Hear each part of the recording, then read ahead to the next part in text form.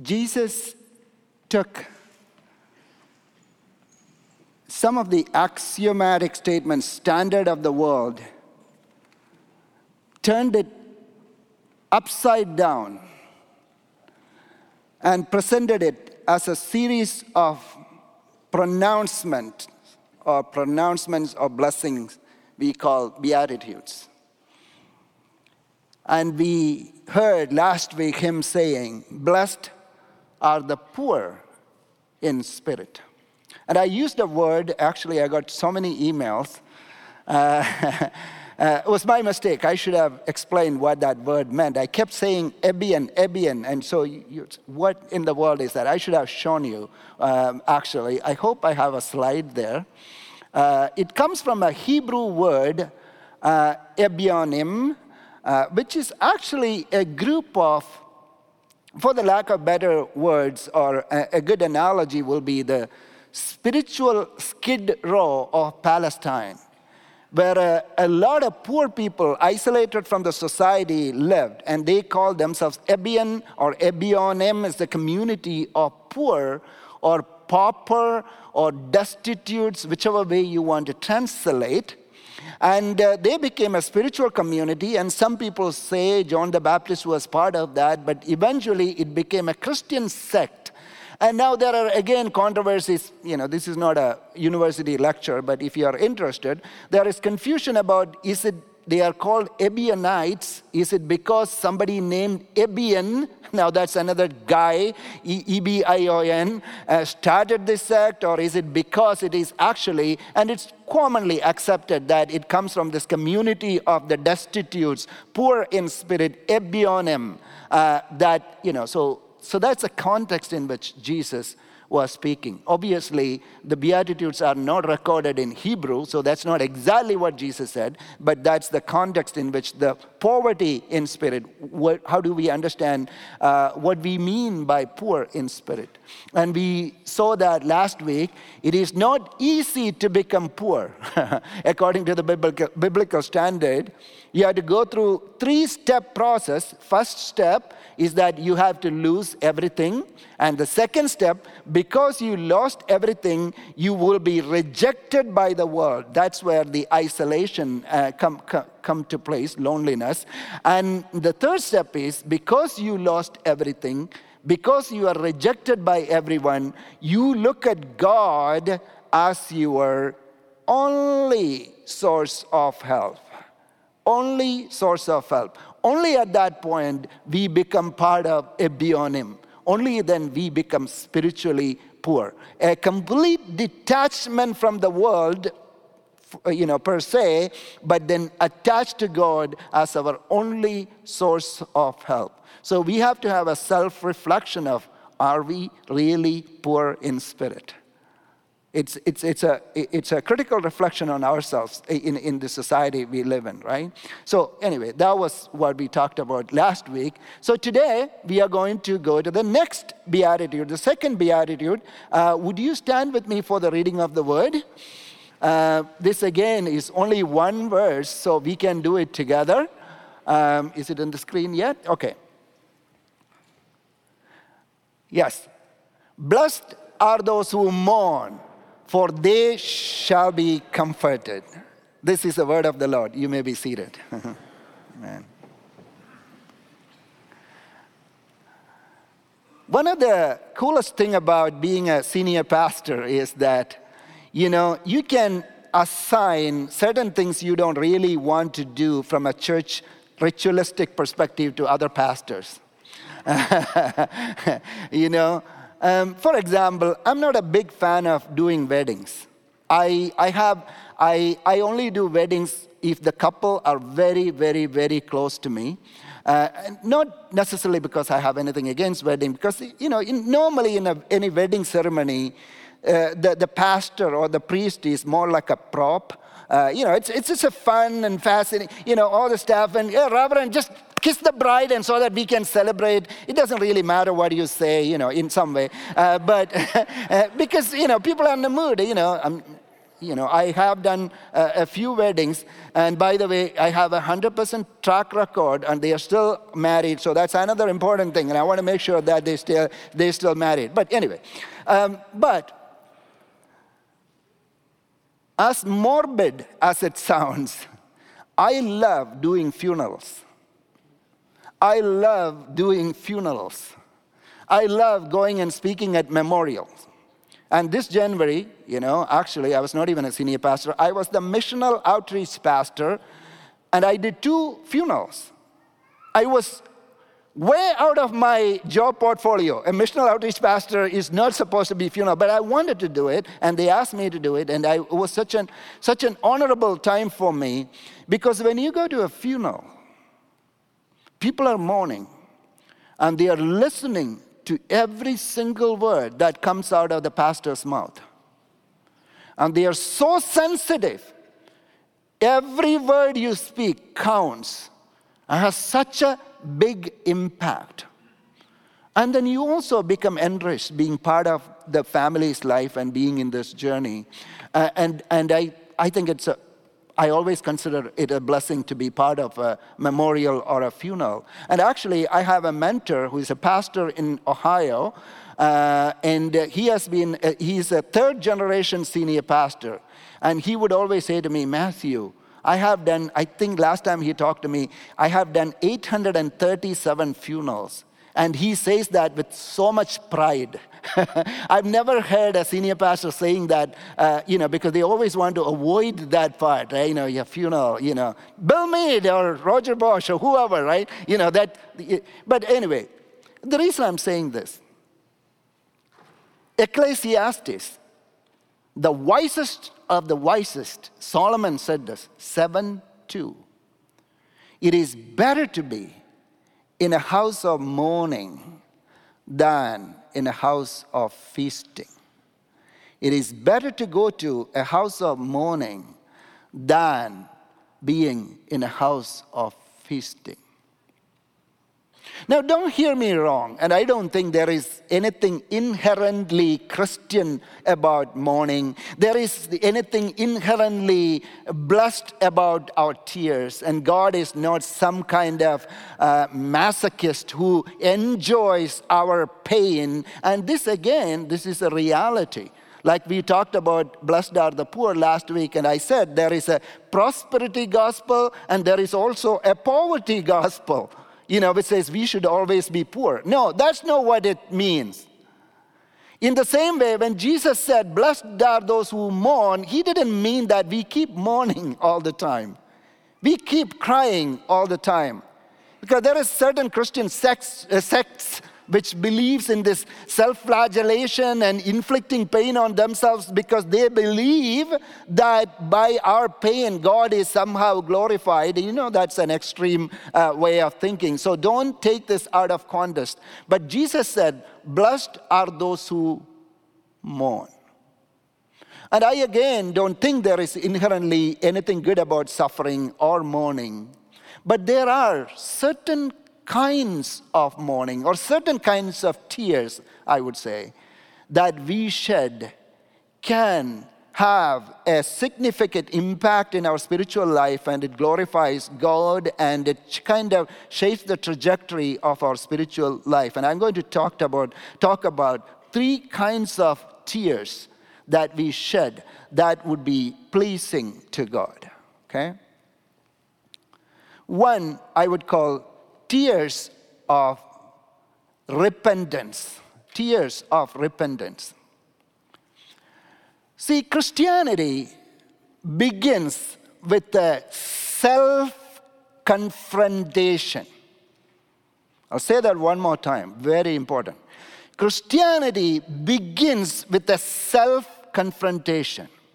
It is like the Holy Spirit holds a mirror against your wretched, selfish heart and convict you of the deepest, darkest sins that you hold inside. Now you look at the mirror and you confront yourself. Now that's a difficult kind of confrontation. And you say, oh, what a wretched sinner I am. And then you shed a tear. That's where Christianity begins. That is exactly where Christianity begins.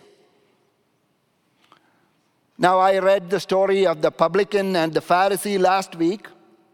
And you remember that publican or the tax collector, the first word that came out of his mouth, this is what he said, Luke chapter 18:13. But the tax collector, standing some distance away, was even unwilling to lift up his eyes to heaven, but was beating his breast, saying, God, be merciful to me, the sinner. He was beating his breast. He was crying out loud, shedding tears of repentance, and said, merciful to me, I am a sinner. Now that's where it begins. Now it's not just the publican. Even the prophets did that. In Isaiah chapter 6, you have this majestic vision of God revealing himself to the prophet Isaiah. You know what the first thing came out of his mouth? Prophet Isaiah, he has an MDiv degree, or, he is a holy man. He is a prophet chosen by God. This is what the prophet said, Isaiah chapter 6, verse 5. Woe is me, for I am ruined, because I am a man of unclean lips. Prophet. He's not some drunkard from the street. He's a prophet who speaks holy words of the Lord. He says, I am a man of unclean lips. See, this is what happens when God holds a mirror against you and you see yourself for the first time the way God sees you. The moment you see it, that's a self-confrontation where you shed tears of repentance, and only then, Christianity begins. The saddest thing I see in many churches is that we become Christians by osmosis.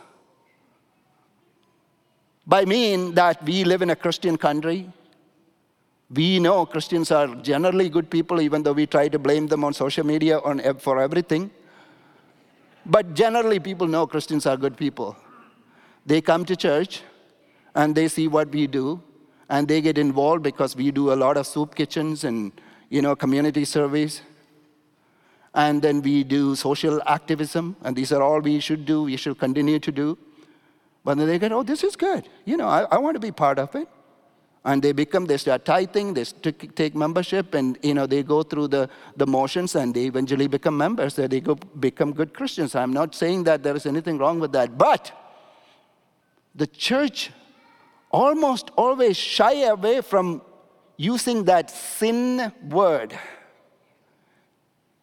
In India, a famous Hindu guru named Swami Vivekananda said, it is a sin to call men sinners.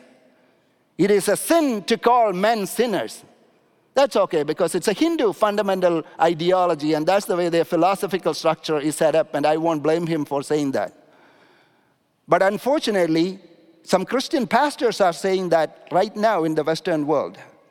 We don't talk about sin. That's a bad word.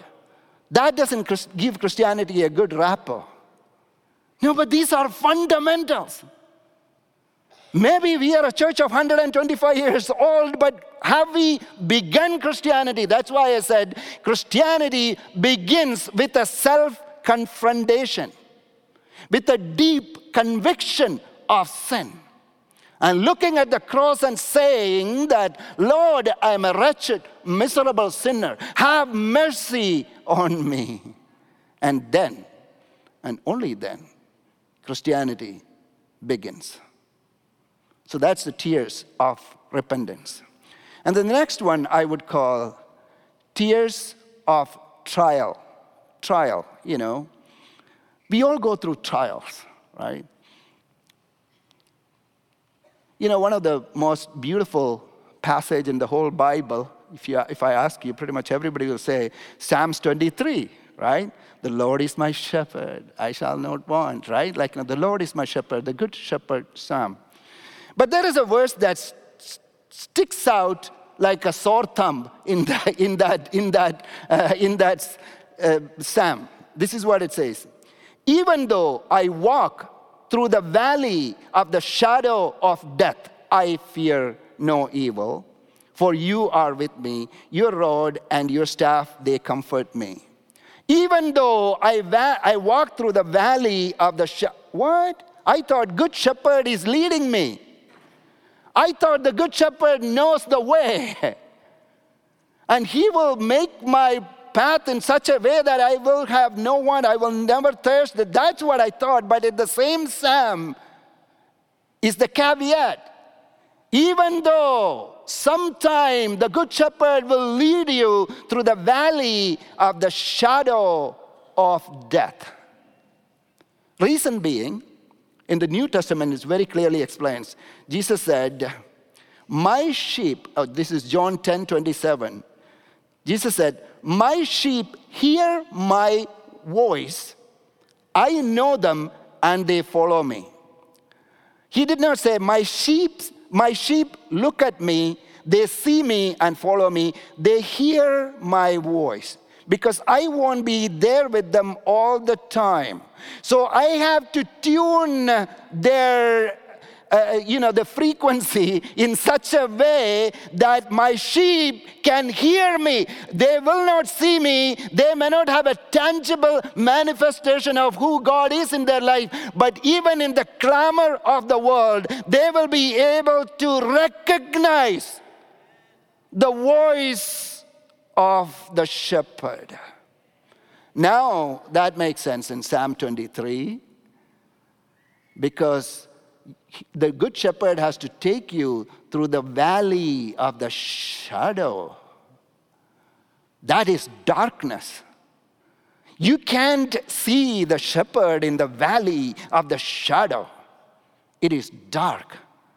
All you can feel is your rod and your staff, they comfort me. The rod and the staff of a shepherd, if you see, it's not fun to be prodded by that rod and the staff. It is poking on you. It is dark in the valley of the shadow. It is dark. I can't see the shepherd. I can't see anything. It's so dark. But then I get this prodding. But the staff and the rod, so that, okay, this is the way I should go. Okay, I can see it. This is the way I should go. But I can hear the voice of the master. I can hear the voice of the Good Shepherd. And in that valley of the shadow of death, in the darkness, that sheep will be trained to hear the voice of the master, the voice of the shepherd, and recognize that voice from all other tempting voices in the culture. And unless and until we go through the valley of the shadow of the death, we will never be able to hear the voice of the shepherd and recognize him and follow him. Robert Browning, one of the most famous poets of all, and he wrote a poem, and this is what it says: walking with sorrow. I walked a mile with pleasure. She chatted all the way, but left me none the wiser for all she had to say. I walked a mile with sorrow, and never a word said she. But oh, the things I learned from her when sorrow walked with me. That is the difference between walking with sorrow and walking with pleasure. That is the nature of the fallen world, and in which the shepherd has to train our eardrums in such a way that we can recognize his voice even in the valley of the shadow of death. And we can isolate his voice from the clamor of the world that is vying for your attention every single moment. And that's why I said in the first class, Jesus is inviting us to climb the mountain of suffering with him.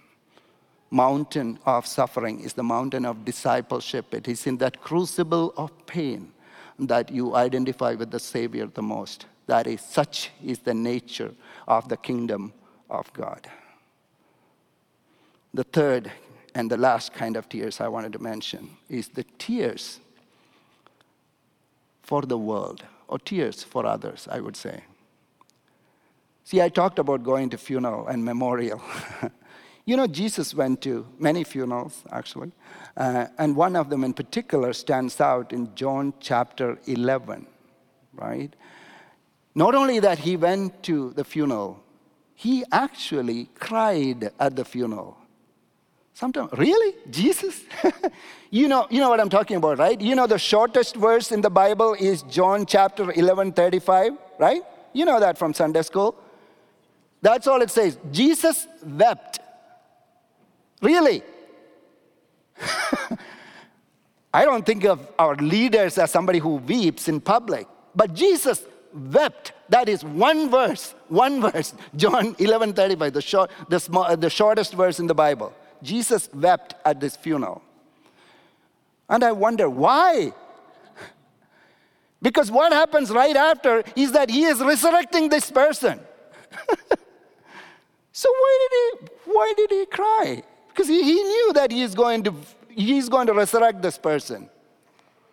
Oh, I want you to, this is not the time to preach the sermon. I will do it another time. I want you to go home and read John chapter 11. It almost runs like a movie.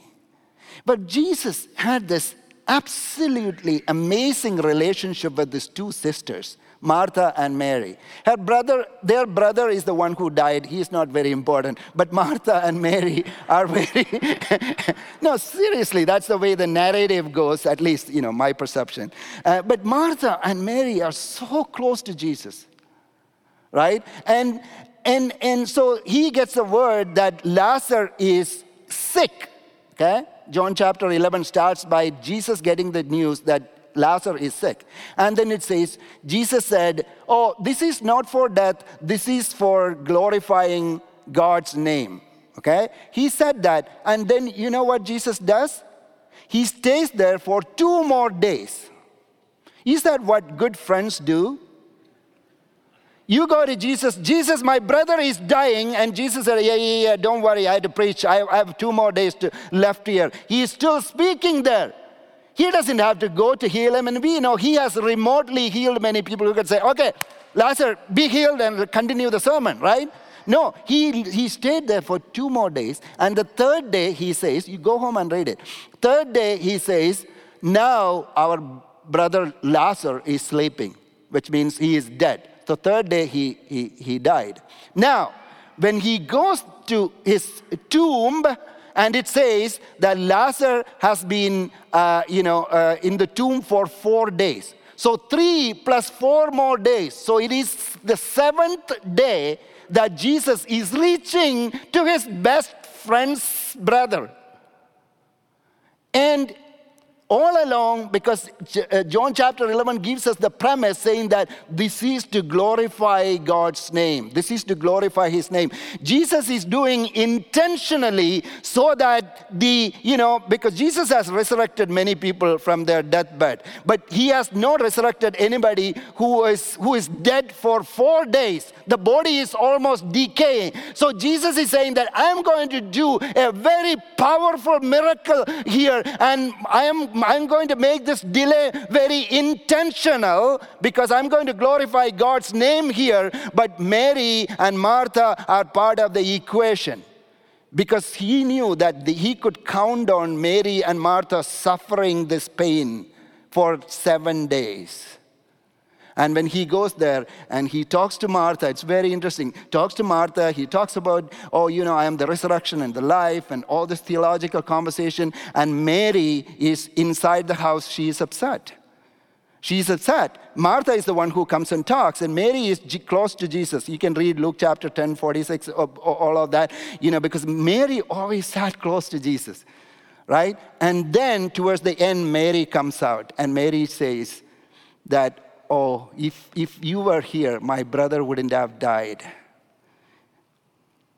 And that verse says, Jesus looked at her. He was deeply troubled depending on your translation. And he was moved in the spirit when he looked at Mary. Mary, I needed you for this miracle. I needed to put you through this pain for this miracle.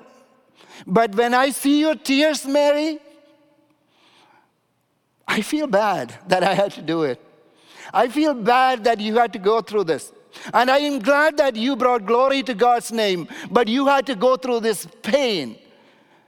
And I believe the tears in Jesus' eyes were the tears of Mary. It was not Jesus' tears. He knew he was going to resurrect like this, resurrect Lazarus like that. But when he looked at Mary and her tears, he was deeply troubled and moved in spirit. There are two adjectives put in there. And Jesus had an emotional breakdown, if I can say, because he looked at Mary. So I want you to know that when you go through your trials, when you go through your tears, and God is going to use that to bring glory to his name. But each time you go through it, I want you to know that there is a God who himself suffered only in Christianity. Only in Christianity. No other God understands tears. There is only one God who ever cried. Gods don't cry. Jesus did. He felt your pain. And the tears in Jesus' eyes were the tears of Mary. Now Jesus wants us to have the same tears for others. I know we all cry. How many of us cry for other people? How many of us feel the pain of other people?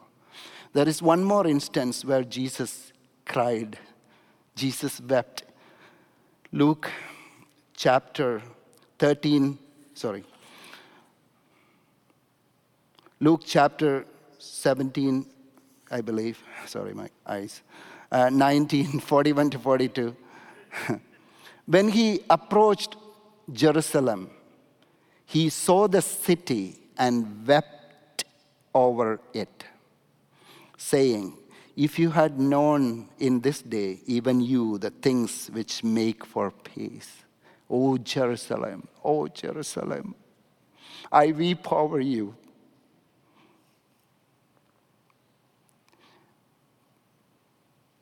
If you had known what would bring you peace.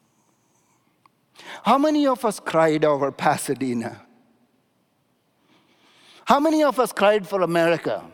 Yeah, you can talk about ideologies and go to your social media wall and pretend that you bring peace and justice. How many of us actually, literally cried? That's what I'm asking. Literally cried.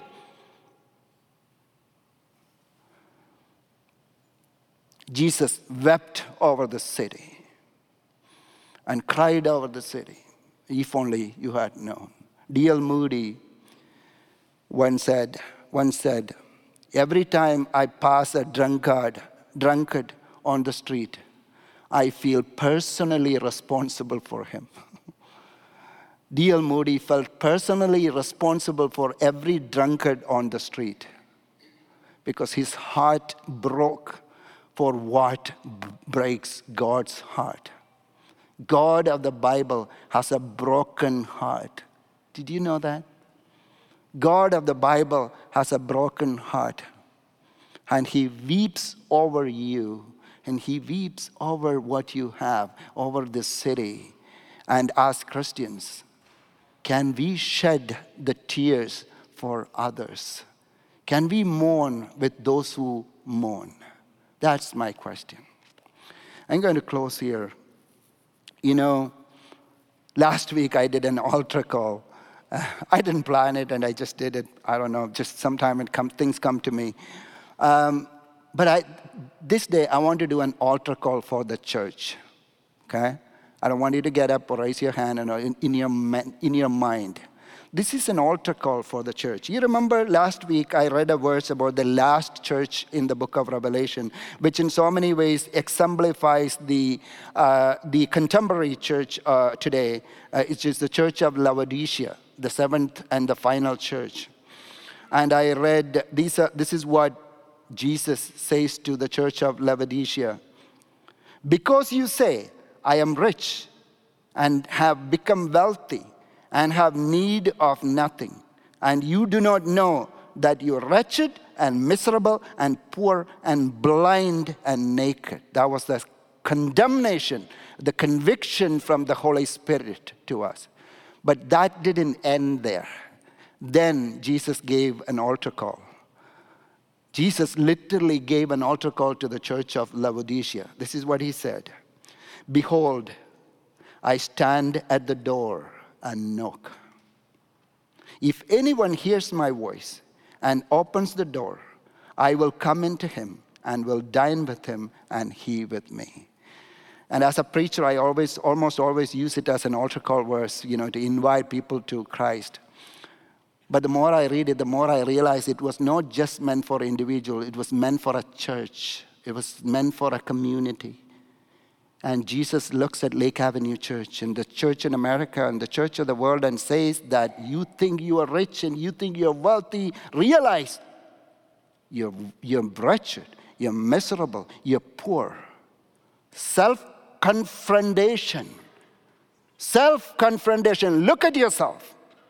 But I'm not here to condemn you. I'm here to give you peace. Would you come to me? Would you come to me? Behold, I stand at the door and knock.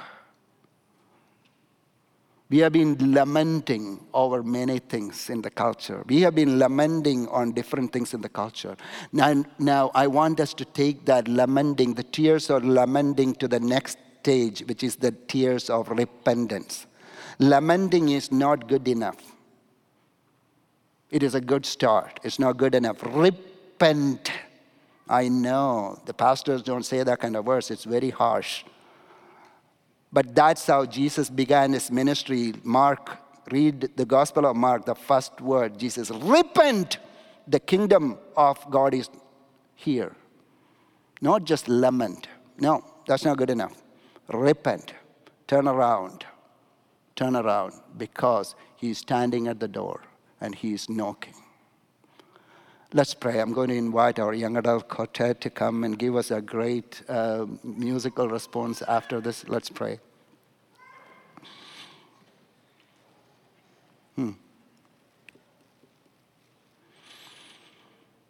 Lord,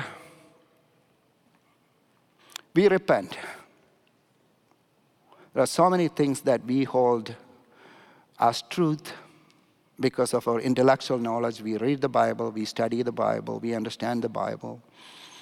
But at this point, Lord, we look at the cross and realize how wretched and how miserable we are, and we have become in our own understanding. Whether clergy or laity, pastor, or whether it's pulpit or the pew, Lord, even the publican and the prophet had to cry out, I am a man of unclean lips. Lord, that's where we are. We pray that you will come into our life. And we are mourning. We are mourning. We are shedding the tears of repentance. We are shedding the tears of trial. But we are shedding the tears for the world because we want to identify with your broken heart. We know that you are the one. The God with the tears is the one who is comforting us. Thank you. In Jesus' name. Amen.